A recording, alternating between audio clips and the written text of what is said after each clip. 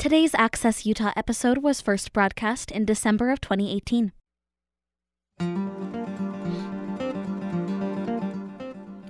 Welcome to Access Utah. I'm Tom Williams.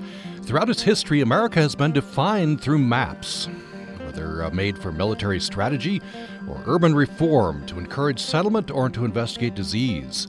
Maps invest information with meaning by translating it into visual form. They capture what people knew, what they thought they knew, what they hoped for, and what they feared. As such, they offer unrivaled windows into the past. There's a new book out, A History of America, in 100 Maps. The author is Susan Schulten, professor of history at the University of Denver. She's author of Mapping the Nation, a previous book, and The Geographical Imagination in America, both published also by University of Chicago Press. Susan Schulten, welcome to the program. Thanks for having me. So, professor of history, I think you were not always into maps. What got you into to studying maps and the reflection of history? Well, as you mentioned, I'm a professor of history. I was trained as a historian. And pretty early on in my career, I began to be interested in the way Americans were taught to see the world, particularly as the nation became an international power in the 19th and 20th centuries. And maps became, for me, unrivaled ways to get into understanding through, say, National Geographic or Rand McNally, how the world was presented to Americans at various points in their past. That was my early interest. And from there, the second book that you mentioned, Mapping the Nation, was a way for me to understand how mapping itself transformed in the modern era, particularly as we move from maps of places or navigation to maps of information, which we're so familiar with today, say maps of the census or of weather. All of those are rooted in the 19th century. This latest book was my way to showcase for a wider audience what maps can do to enrich our understanding of the past. And before we get too far here, I want to alert our audience, since we're talking about a visual medium, of course, maps. There's a very helpful website, America100maps.com, and you can see many of the maps we'll be talking about on the program today. You can actually have them up in front of you. America, the numeral 100 maps, America100maps.com. Is there a particular map that really affected you early on as you were getting into this field? Absolutely. I would say the one that really captivated me and began to help me think more deeply about maps as ways of organizing information and determining decision-making was one I came across about 10 years ago, and that is, it's in the book. It's Midpoint, which is the American Civil War, and it was a map that organized the density of slavery on the eve of the American Civil War. The reason it's so important to me is not just that it was path-breaking in terms of mapping. It was the first map of census data in the United States and one of the first maps of slavery. But what really made it consequential for me was the way that it caught the public's imagination as well as Abraham Lincoln's and became a way for him to understand the incredible diversity of the Confederacy as the war began. That is to say, certain parts of the South were far more devoted and committed to slavery than others, and that became a way for him to understand strategy. That map really opened my eyes that maps, in terms of organizing information, could be instruments of power and could determine and frame the way we see the world. Is this the map that's ended up in a portrait of Lincoln?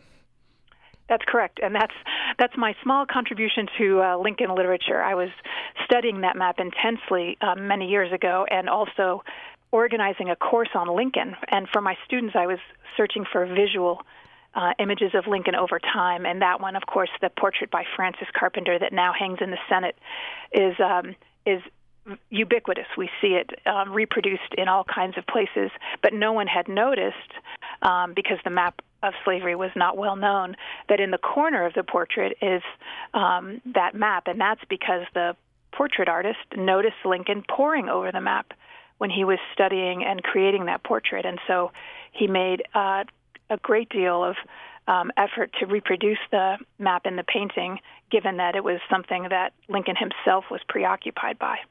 So you're saying this map of slavery is not well known in our time, certainly well known to Lincoln and others?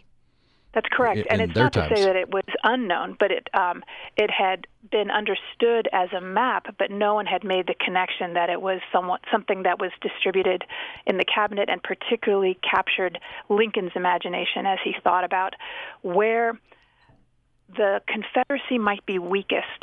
And so the lighter spaces on the map, which there are many, in the Upper South, in the Appalachian areas, of course, and in areas of the West like Missouri, Lincoln understood to be places where he could exploit the weakness of slavery and really try to have the Confederacy overturned from within.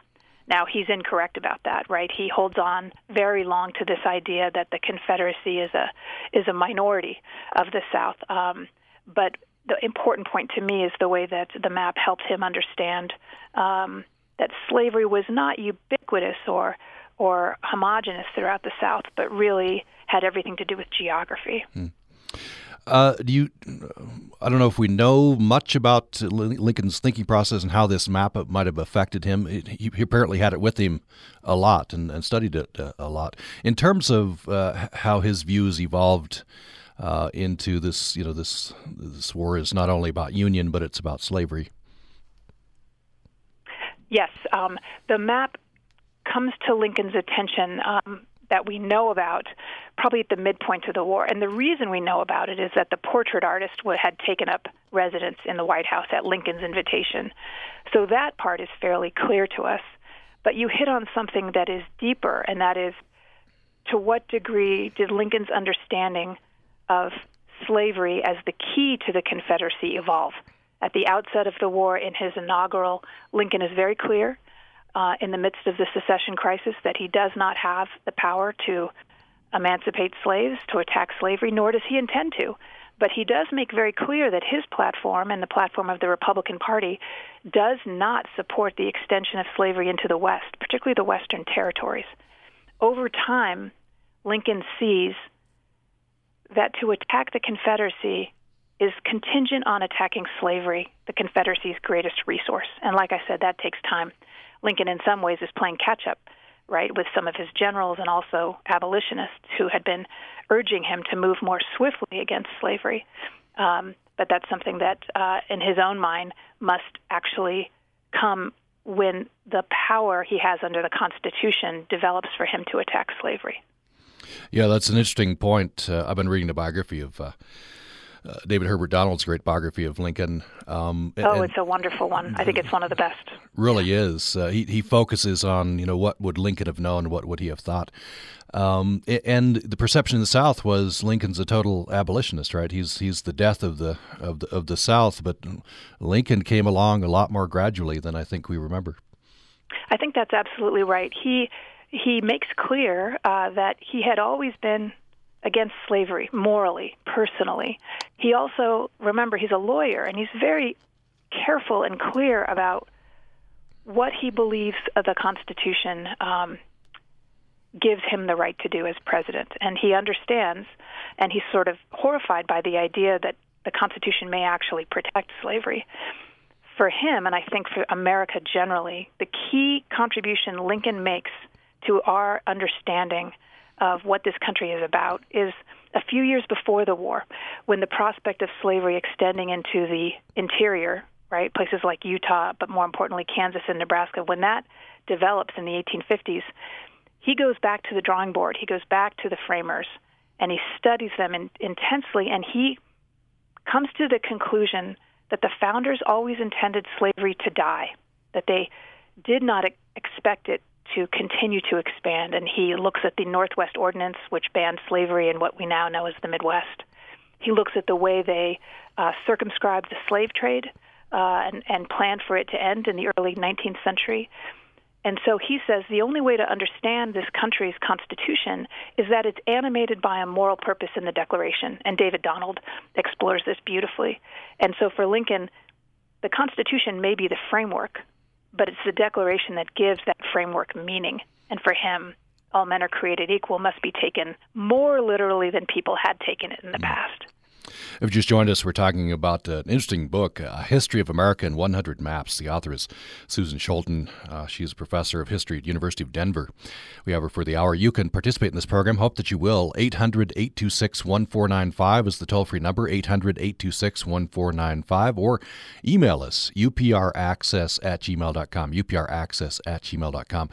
And we're pointing you to a website, very helpful website, America100maps.com. America, the numeral 100maps.com. Many of the maps you can see right there. I want to, before we leave Civil War, I want to talk about, this is a map that you have in the book and you highlight in your prologue, a map that General Sherman used in his march through Georgia. Tell us about this. This is very interesting. Oh, that's a wonderful map, and it is archived in the National Archives, actually, where many of the nation's official records end up. What you see here is a map that originally was produced as part of a postal atlas in 1839, a large, oversized atlas, if you can imagine that, for the post office. That is to say, it focuses on roads and routes and railroads. Now, a few decades later, once the war begins, the head of the Census Bureau, Joseph Kennedy, was keen on using the census data to help inform strategy in the American Civil War. So what you're looking at is the updated or annotated edition of that map, and what Kennedy's clerks have done is to elaborate the map so it doesn't just represent roads, but now what they've done is to highlight county divisions, and within those counties, to list different types of information. That is, not just population data, whites, free-coloreds, slaves, and then crucially, he's highlighted in a red M, men of military age between 18 and 45.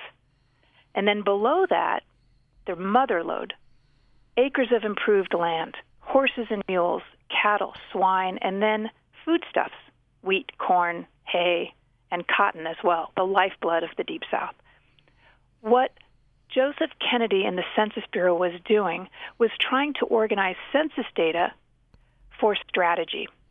And this map ended up being useful for General Sherman, not as he marched through Georgia per se, but as he said, the way he conceived of that operation in the first place.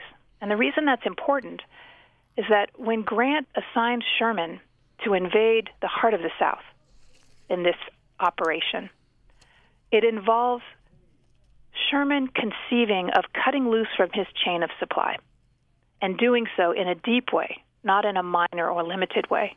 And so what the map's information is doing for Sherman is to help him think about how he and his men might both live off the land, but also how they might destroy and subjugate the enemy. This map is controversial, and when I do speak about it, I can tell that some of these issues are still very live, right? I mean, Sherman's devastating march through Georgia is remembered differently depending on where you live in this country or perhaps where you're raised. My point is that if you think about the map as something that enabled him to organize and conceptualize the operation in the first place, you can understand its power, and that is the power to visually organize information.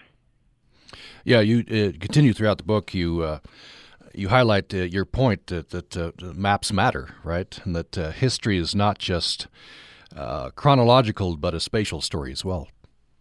That's right. And it's certainly not to say that Sherman would have used this map on the ground. As I've learned from military historians, he would have been guided much more immediately by other types of routes. But it is to say that information, particularly when it's presented in visual, as you put it, spatial form, has tremendous power that we haven't yet completely wrapped our heads around. And the point of this book is to help us begin the conversation of how we might think of maps as on the same level of historical documents as, for instance, speeches, right, or state papers or diaries, that they have that level of power of recapturing a moment in time and giving it, like you said, not just a chronological framework, but a spatial one as well. Let's take a break. When we come back, we'll try to fit in as many maps as we can here in our discussion, and we'll send you to the website America100maps.com, and then click on Book Preview, and there's some 16 maps there that you can look at. We'll be talking about some of those as we go along. We'll get into the world before Columbus when we come back. It's, maps capture, as you say, Susan Schulten, what people knew, what they thought they knew, what they hoped for, what they feared. I guess what they didn't know is we know now, and they didn't know then. I also want to talk about the famous map, the gerrymander map that we referred yeah, that's to. A favorite.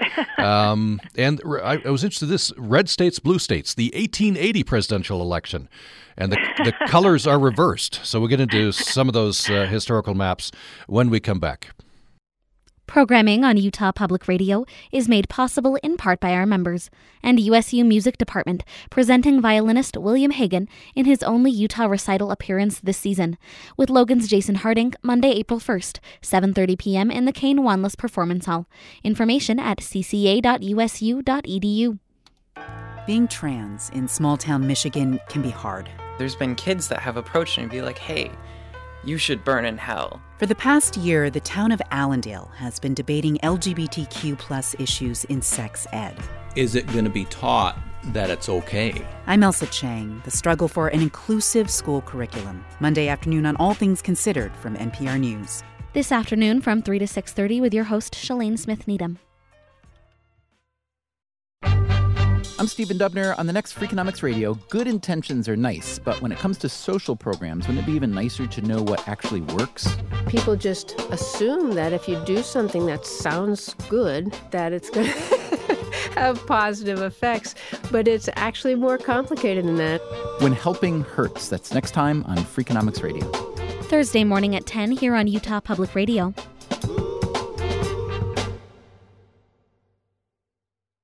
Today's Access Utah episode was first broadcast in December of 2018. Thanks for tuning in to Access Utah. I'm Tom Williams. We're talking about a new book, A History of America in 100 Maps. The author is Susan Schulten. She's professor of history at the University of Denver. And we're pointing you to a website, a companion website, America 100 Maps, America, the numeral 100 maps.com. Click on Book Preview. And you can see many of the maps, including the one I want to talk about right now, which is titled The World Before Columbus. Susan Schulten, as you write, we famously know 1492, Columbus sailed the ocean blue. But what he thought he had discovered, I think to the end of his life, he thought he discovered the East Indies, not the West Indies. That's correct. So the map is an absolute treasure of the British Library, and it's captivating. It's part of an atlas. And what Martellus shows us here is both the world that was understood by Europeans at that point for several hundred years. This is actually based on a classical map by Ptolemy. But at the same time, if you take a look at Africa and you see all those details along the western coast all the way down to the Cape, that was absolutely up-to-the-minute information that had just come back to Europe from the voyage of Bartolome Diaz. And so what Martellus shows us here is the world as Europeans understood it right on the eve of Columbus's voyage. Now, as you write, or as you just mentioned, the goal for European voyagers at that time was to make it to the Orient, as they put it, to Asia, for trade purposes. And Diaz came back having rounded the Cape, not having gone all the way to the East Indies, but having rounded the Cape and coming back, that suggested that that was the best way to go. Columbus believed, based on a map like this, which influences a very powerful globe at the time, that it would be more efficient and he'd have a better chance of survival by sailing west directly from Europe. And, of course, his calculations were wrong. He underestimated the size of the ocean tremendously and the distance. At the same time, once he makes landfall in what is named Hispaniola, he believes, and like you said, continues to believe to his death, that he has actually reached Asia. And if you look at the map's extent at the time, right, you would be led to believe that the ocean is much smaller, and that you would, by traveling west, it wouldn't take that much to reach Asia. That's right. Yes. So the miscalculation was certainly reasonable, right? Mm-hmm. But it's interesting that there's such a difference of expectation among geographers and cosmographers, as they were called, and voyagers about how long that distance was. What I love about it is that, in a way, it's the error of the map that leads to Columbus's erroneous thinking, which leads to the European discovery, if you will, to an entirely new hemisphere. So it's errors upon errors, but those errors, of course, matter. The other thing that seems to me really powerful about this map is that it is the up-to-date information and view of the world at that time, but within 2 years, of course, it will be rendered completely irrelevant by the transformative discovery, which takes some time, by the way, that there is not just the eastern edge of Asia, but before that, right to the west, there is an entirely new landmass.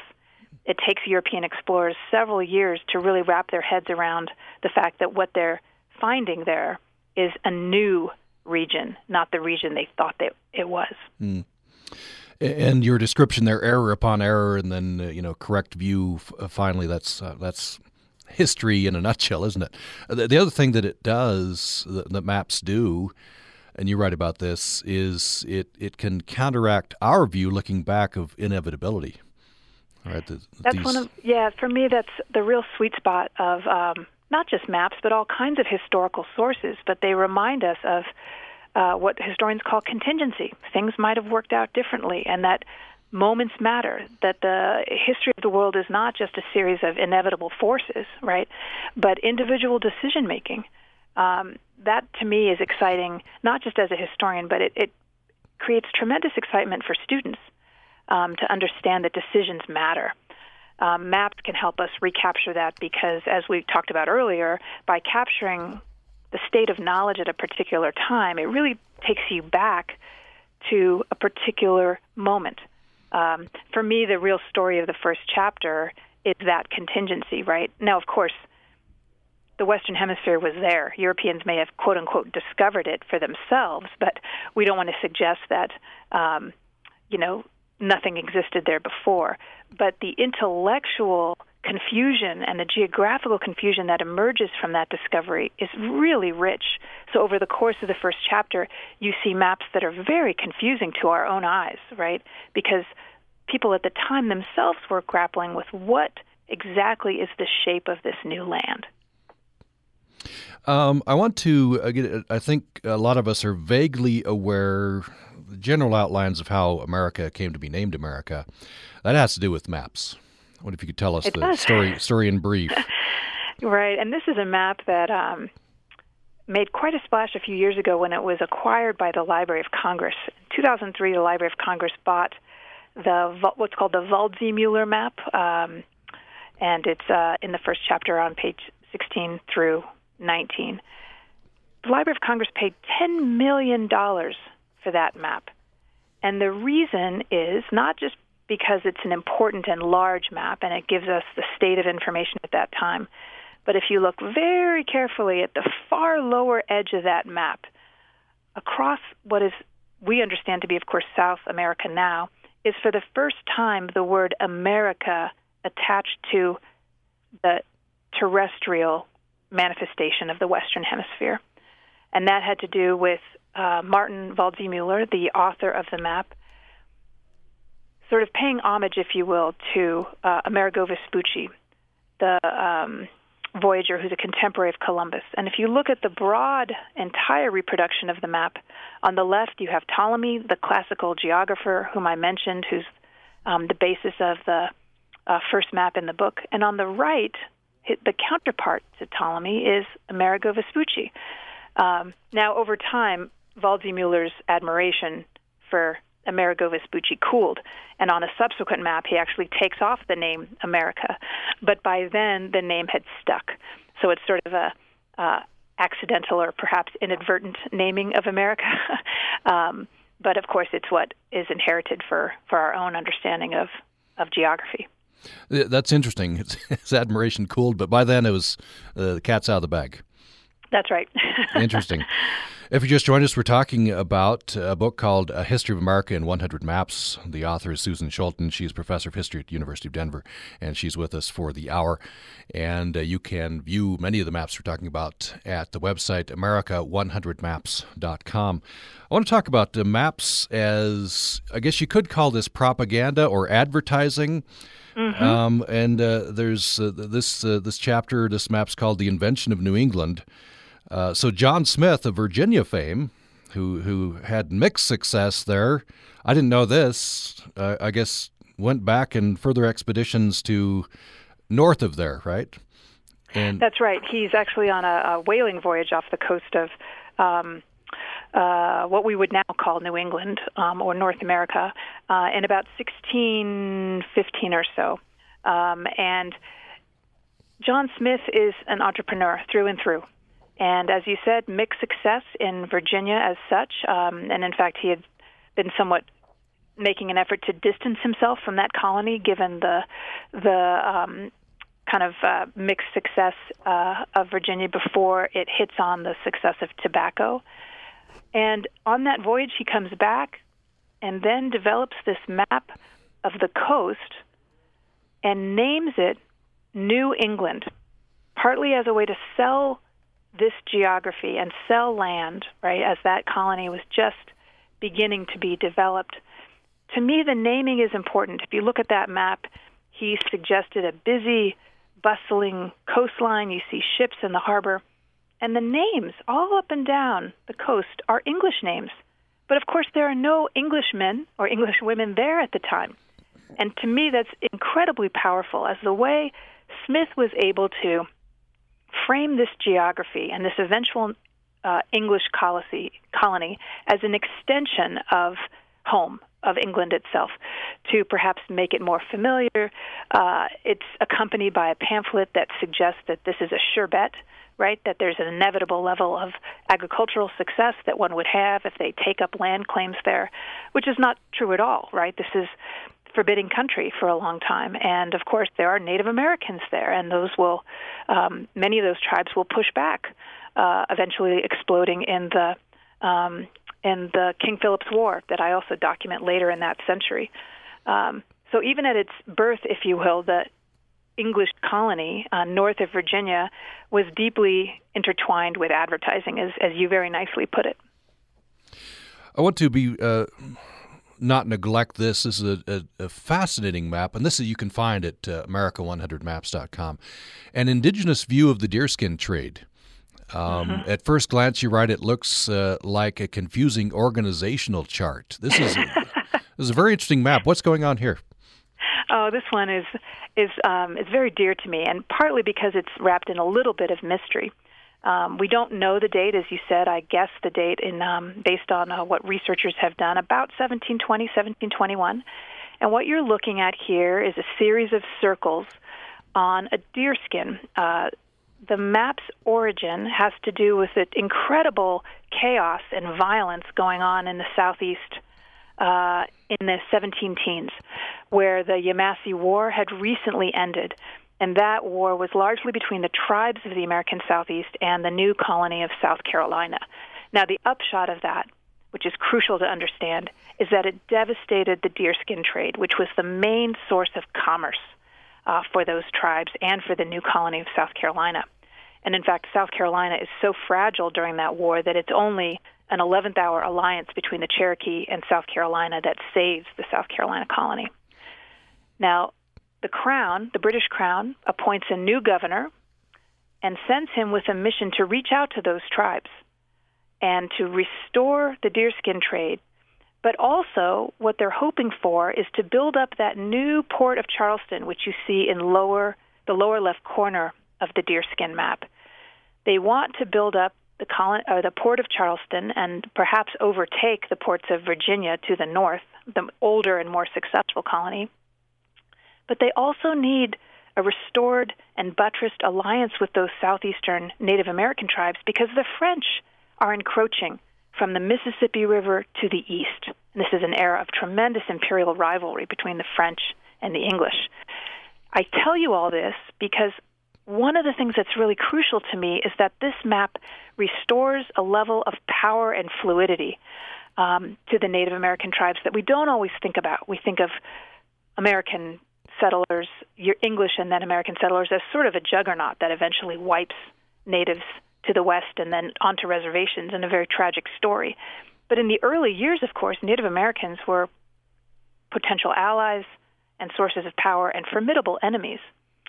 So what you see on this map is a series of circles of various sizes, and the best research that's been done on this suggests that the size of those circles indicates the relative power of that particular band or tribe.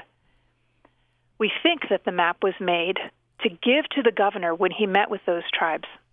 And if you look at the Cherokee, which is one of the large circles in the upper right, that indicates that probably the author was a Cherokee leader who presented the map as a tool of diplomacy to the governor of South Carolina, suggesting that path that goes from the Cherokee Circle straight over to Charleston is actually a proposal for an exclusive deerskin trade arrangement that would benefit the Cherokee at the expense of the other tribes and correspondingly benefit Charleston at the expense of Virginia.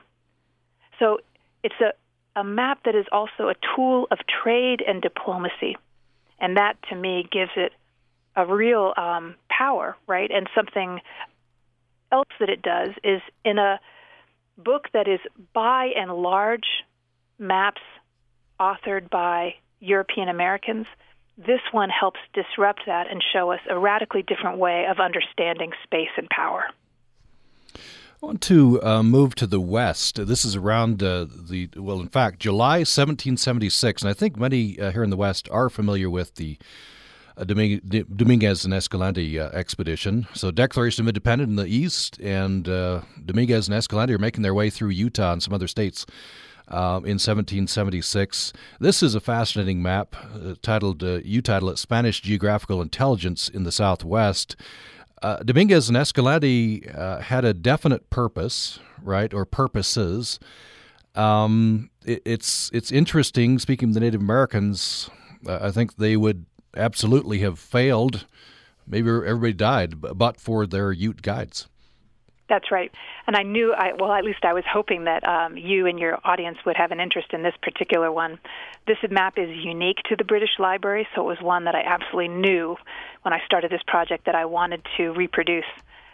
What it is, as you mentioned, is the route of the Dominguez and Escalante expedition, which is the furthest and most ambitious Spanish geographical expedition in that region to that point. You mentioned that it failed. That is to say, they turned back without reaching their goal, which was to find a waterway or a passageway from this region to the missions on the Pacific coast, the Spanish missions. So they failed in that. But along the way, they brought back tremendous information about the complex geography that you and I share as in Utah and southern Colorado, northern New Mexico, that region. And the map is a cross between a traditional topographical map, which is to say it shows us watersheds, it shows us mountain ranges, but also kind of an oblique view. So we see some pictorial representations right in the middle left of Native American tribes, which had been fabled. There had been fabled blonde hair Native tribes that they may or may not encounter. As you mentioned, were it not for the help of some Ute guides, the expedition might have perished altogether, not just failed in its expedition, but not survived. So the map gives us all kinds of geographical, but also historical information about that moment. I absolutely love the elaborate representation of the church and the Pope in the upper right, a reminder, of course, of the power of the Catholic Church, particularly in Spain and in the American Southwest to that point. This is a clear statement or an assertion of Catholic power against British Protestant identity further to the east. And as you opened in your comment, what I particularly admire about this map is that for Americans, the way at least my generation and older generations were taught about our history, it's generally a march from the Atlantic coast west. And 1776 is enshrined in our memory for one reason only, and that is the Declaration of Independence and the launching of emancipation from the British Crown. At that very moment, this other radically different kind of imperial project is going on in the American Southwest, and that is the ambitious attempt of the Spanish to reach north, right, from their capital much further south and then from Santa Fe, to extend their colony to the north and ultimately connect it with their missions along the Pacific coast. Before we go to break, I want to reference this before the previous break. I want to get this in. The famous gerrymander. You have this is from the Salem Gazette. This is a very famous map. The gerrymander and subtitled Essex South District formed into a monster! Exclamation point. So the two parts of that word mander, right? That's salamander, I'm guessing, right? Because it looks like a salamander. This district. Jerry or Gary from the governor, I guess, or a legislator. That's right. Gary, who had been a signer of the Declaration of Independence and vice president under James Madison, and at the time the governor of Massachusetts, he's pilloried here, not just for his acquiescence in the redistricting that allowed the Republicans to prevail over the Federalists, but he's also pilloried personally. That is to say, if you turn the map at a certain angle, you can see that it's a caricature of his facial features, right? So this is par for the course in terms of the kind of things that newspapers engaged in. We think that we live in an era of tremendous partisanship, but there's a long history of that, particularly in the earliest days of the American Republic when parties really went after one another. And this, I like the way this recaptures that partisanship, right, that sort of the fight to the death attitude between the Federalists and the Republicans, in this case in Massachusetts. But it also, of course, is a term and a problem that we continue to reckon with. In fact, I've got a second map of now North Carolina's most gerrymandered district, because it's back in the courts even as we speak. Yeah, I've turned to this. I was going to highlight that as well. This, these maps look very similar to the one in Massachusetts. You could call it a salamander, not blocks, contiguous blocks. Right, and it was known. I think the original term for it, and you can see this in the upper left map on page 255. But it's known as the highway district, because in some places it's only as wide as the highway. But it's an absolutely contorted district that grew out of very complicated origins, right? That at its origin in the 1960s, the Voting Rights Act and an amendment to it much later intended to create what are called majority-minority districts in order to help minorities elect representatives that would speak to their interests. So we don't often talk about that, but the origin of gerrymander in the modern era, right, has a lot to do with the desire to boost African-American representation, in this case in North Carolina. But it has an extremely fraught history from that point forward, of course, because it can be used by the opposing party to pack your opposition into a particular district, right, and minimize their power outside of that district. So it's this incredible marriage of geography and politics. And as I tried to reference in the late 20th century essay, I mean, with digital mapping techniques that we have now, gerrymandering has run amok even more than it had in the past, right? We're seeing even more contorted districts because we have the power to, or I should say, politicians and parties have the power to manipulate this to a degree that we didn't have even a few decades earlier. Let's take a break. We're talking about an interesting new book. It's called, out from University of Chicago Press, called A History of America in 100 Maps. The author is Susan Schulten. She is professor of history at University of Denver. She's joined us for the hour. And when we come back, we'll go immediately to the red states, blue states. This is interesting. I didn't know. I thought this was a totally modern phenomenon, but this is the 1880 presidential election, and there's a map, red states, blue states. I want to talk about the map as a weapon as well in San Francisco, and you have a temperance map. You titled this The Geography of Sin, and we'll get into some more modern maps as well as we review the history of America in maps. More following this break.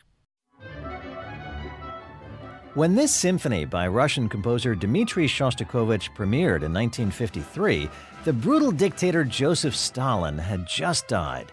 How did Shostakovich feel about that, and did he dare to express any of that in his music? The Symphony No. 10 by Shostakovich on the next Performance Today from APM. Tonight at 9 o'clock here on Utah Public Radio.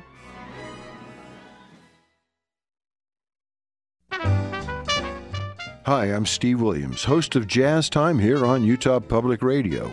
I hope you'll join me Sunday evenings for a journey through the world of jazz music, from ragtime to bop, from Havana to Logan, Utah. Tune in for a bit of history, commentary, the occasional interview, and of course, all that jazz. Jazz Time, Sunday evenings at 6 o'clock on Utah Public Radio. Today's Access Utah episode was first broadcast in December of 2018. We've reached our last segment with Susan Schulten. She is professor of history at the University of Denver. She's author of a new book, A History of America in 100 Maps. And she says that throughout its history, America has been defined through maps, whether made for military strategy or urban reform, to encourage settlement or investigate disease. Maps invest information with meaning by translating it into visual form. And those maps capture what people knew, what they thought they knew, what they hoped for, what they feared, offering an unrivaled window into our past. So, Susan Schulten, I want to treat this, I've referenced this a couple of times, red states, blue states. This is a representation of the returns of the 1880 presidential election. There's a twist. The parties are reversed in this map.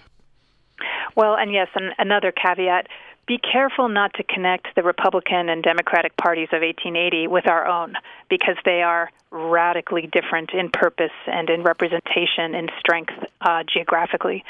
But what you're looking at here is a map made just after the 1880 election between the Republican James Garfield and the Democrat Winfield Scott Hancock.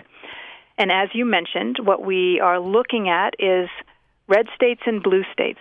Now, the reason I reproduce this map is that, to my knowledge, it is the earliest representation of electoral returns beyond the state level, beyond the Electoral College level.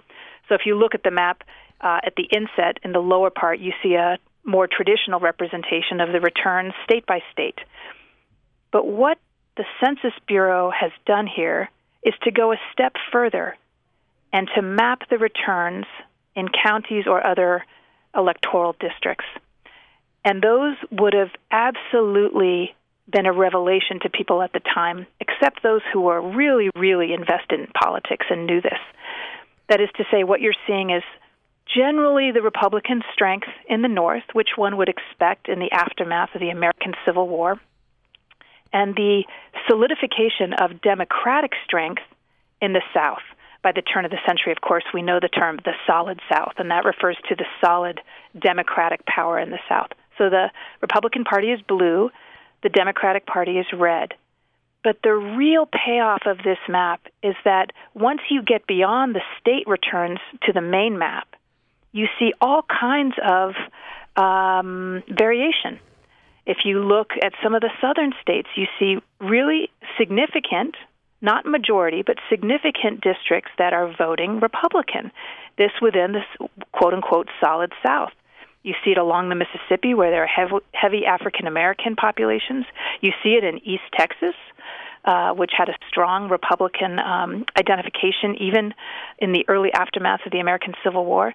And then in the North, you can see how Republican operatives might have been given pause.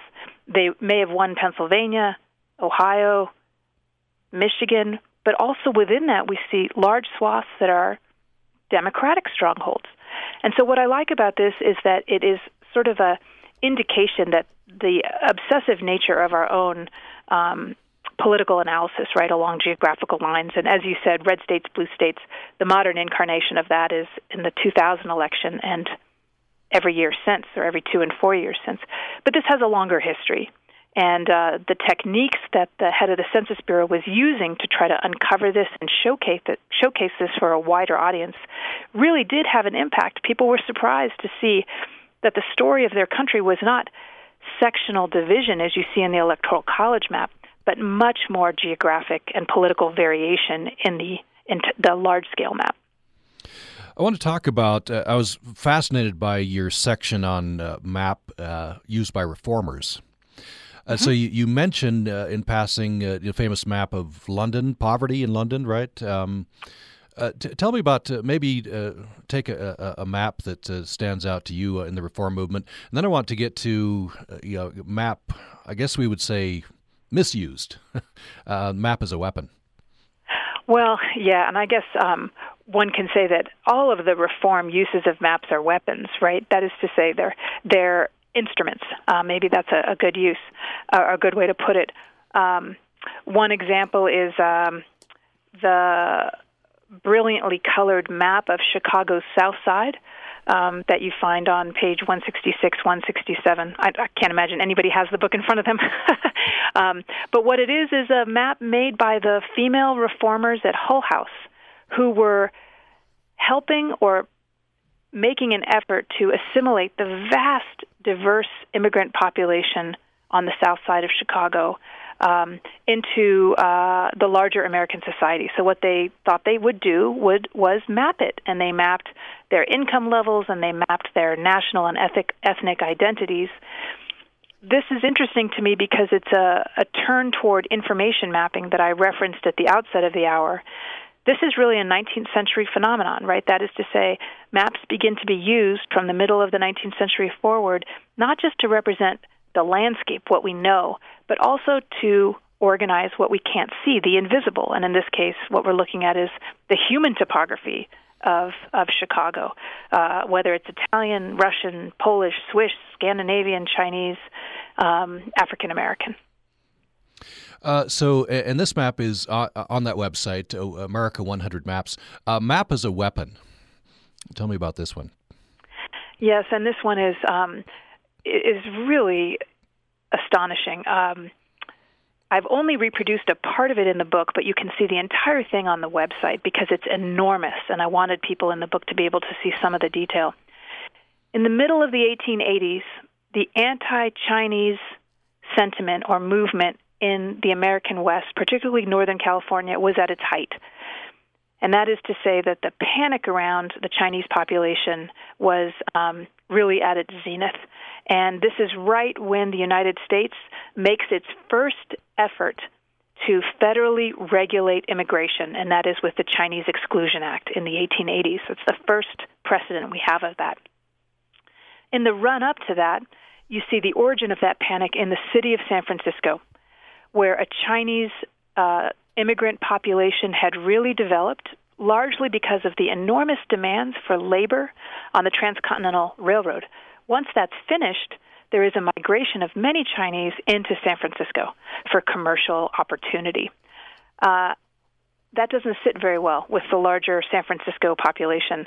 And the city fathers organize investigations of the Chinese population. They're very concerned about what they consider to be low levels of sanitation in that community, and that it's full of opium-addicted, unclean people, mostly men, because this is not a family community, but a community of male immigrants. And so the map becomes a way for them to amplify that panic or that concern about the Chinese population. One thing I'm really struck by is how beautiful this map is. I mean, it's got an elaborately lettered cartouche. It's a reflection of great care and artistry in terms of the lithographic reproduction. But if you look closely, it's really got a nefarious purpose, and that is it identifies the Chinese and then goes one step further by not just identifying where the Chinese live, but also where they gamble, where their prostitutes are. You notice there's a separation between Chinese prostitution and white prostitution, which is very interesting, where they smoke opium and where they worship at what are called joss houses. So the map looks sort of indistinguishable from the Hull House map that I referenced just a minute ago. Now, of course, that one had a goal of integrating and assimilating the immigrants, helping them. This one, of course, has a very different purpose, and that is to regulate, if not eject, the Chinese population from the city. Yeah, it's and this is an old thing, isn't it? Beauty in a nefarious purpose. Just have 2 or 3 minutes left. I want to get into. There's a funny map here, how New Yorkers see the nation, and this precedes the famous Saul Steinberg, New Yorker. Tell us about Daniel Wallingford's map. Oh, this is one I knew I would want to include. It's produced for the World's Fair in New York City in 1939, and it takes on a life of its own. So it's a bit of a comic map. It's what are called pictorial maps at the time that sort of reached their peak in popularity in the interwar period and into the 1950s. And this is Daniel Wallingford's effort as a man from Indiana himself. He's not a New Yorker, but he makes his way to the east, and after several years, he gets a beat on New Yorkers and draws a map that, in his view, represents how a New Yorker's mind thinks about the country. As you said, it predates Saul Steinberg's famous cover of the New Yorker by about 40 years. But what you've got here is a brilliant pictorial representation of the maps of one's provincial understanding of geography. So New York is physically enormous, right? It takes up the better part of the the right-hand side of the map. New York State is similarly enormous. Florida, where many New Yorkers vacationed, is also fairly well represented. But then as you begin to make your way west, everything is mixed up, right? You've got a tiny North and South Carolina. You have 3 rivers named Suwannee River.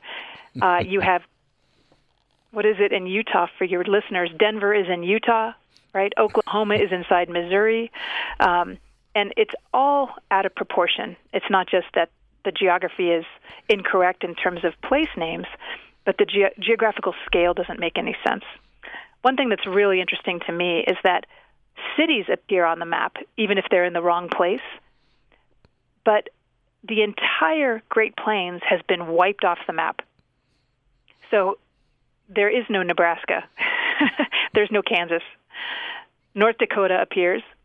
It encompasses South Dakota. But the area that I live in, right, as is sometimes termed flyover country, affectionately or not, doesn't even appear on the map. So you go straight from Illinois to North Dakota, and nothing's in between. Now, of course, Wallingford was satirizing New Yorkers in this, right, and their self-centered view of their country.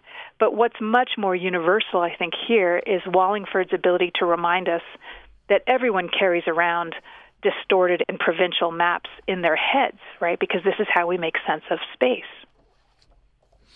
Yeah, certainly true. And we're out of time. That's a good place to end it. The maps in our heads, right, are very, very influential.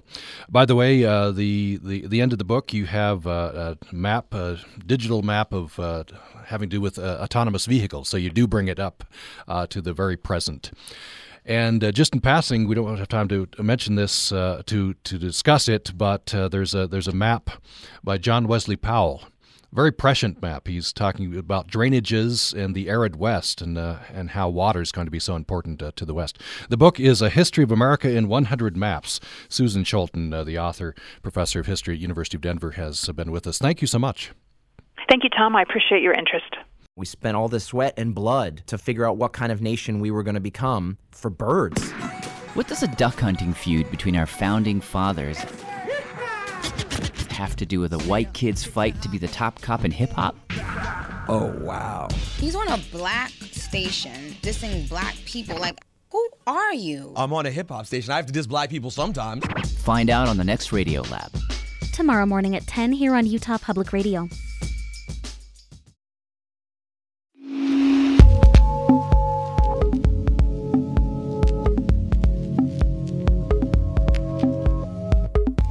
Programming on Utah Public Radio is made possible in part by our members and Utah Humanities, improving communities through ideas in action.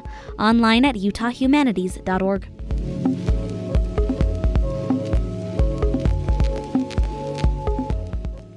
This is Utah Public Radio, a statewide service of Utah State University and the College of Humanities and Social Sciences. KUSR Logan, KUSK Vernal, KUSL Richfield, KUST Moab, KCEU Price, KUSU FM Logan, and UPR.org.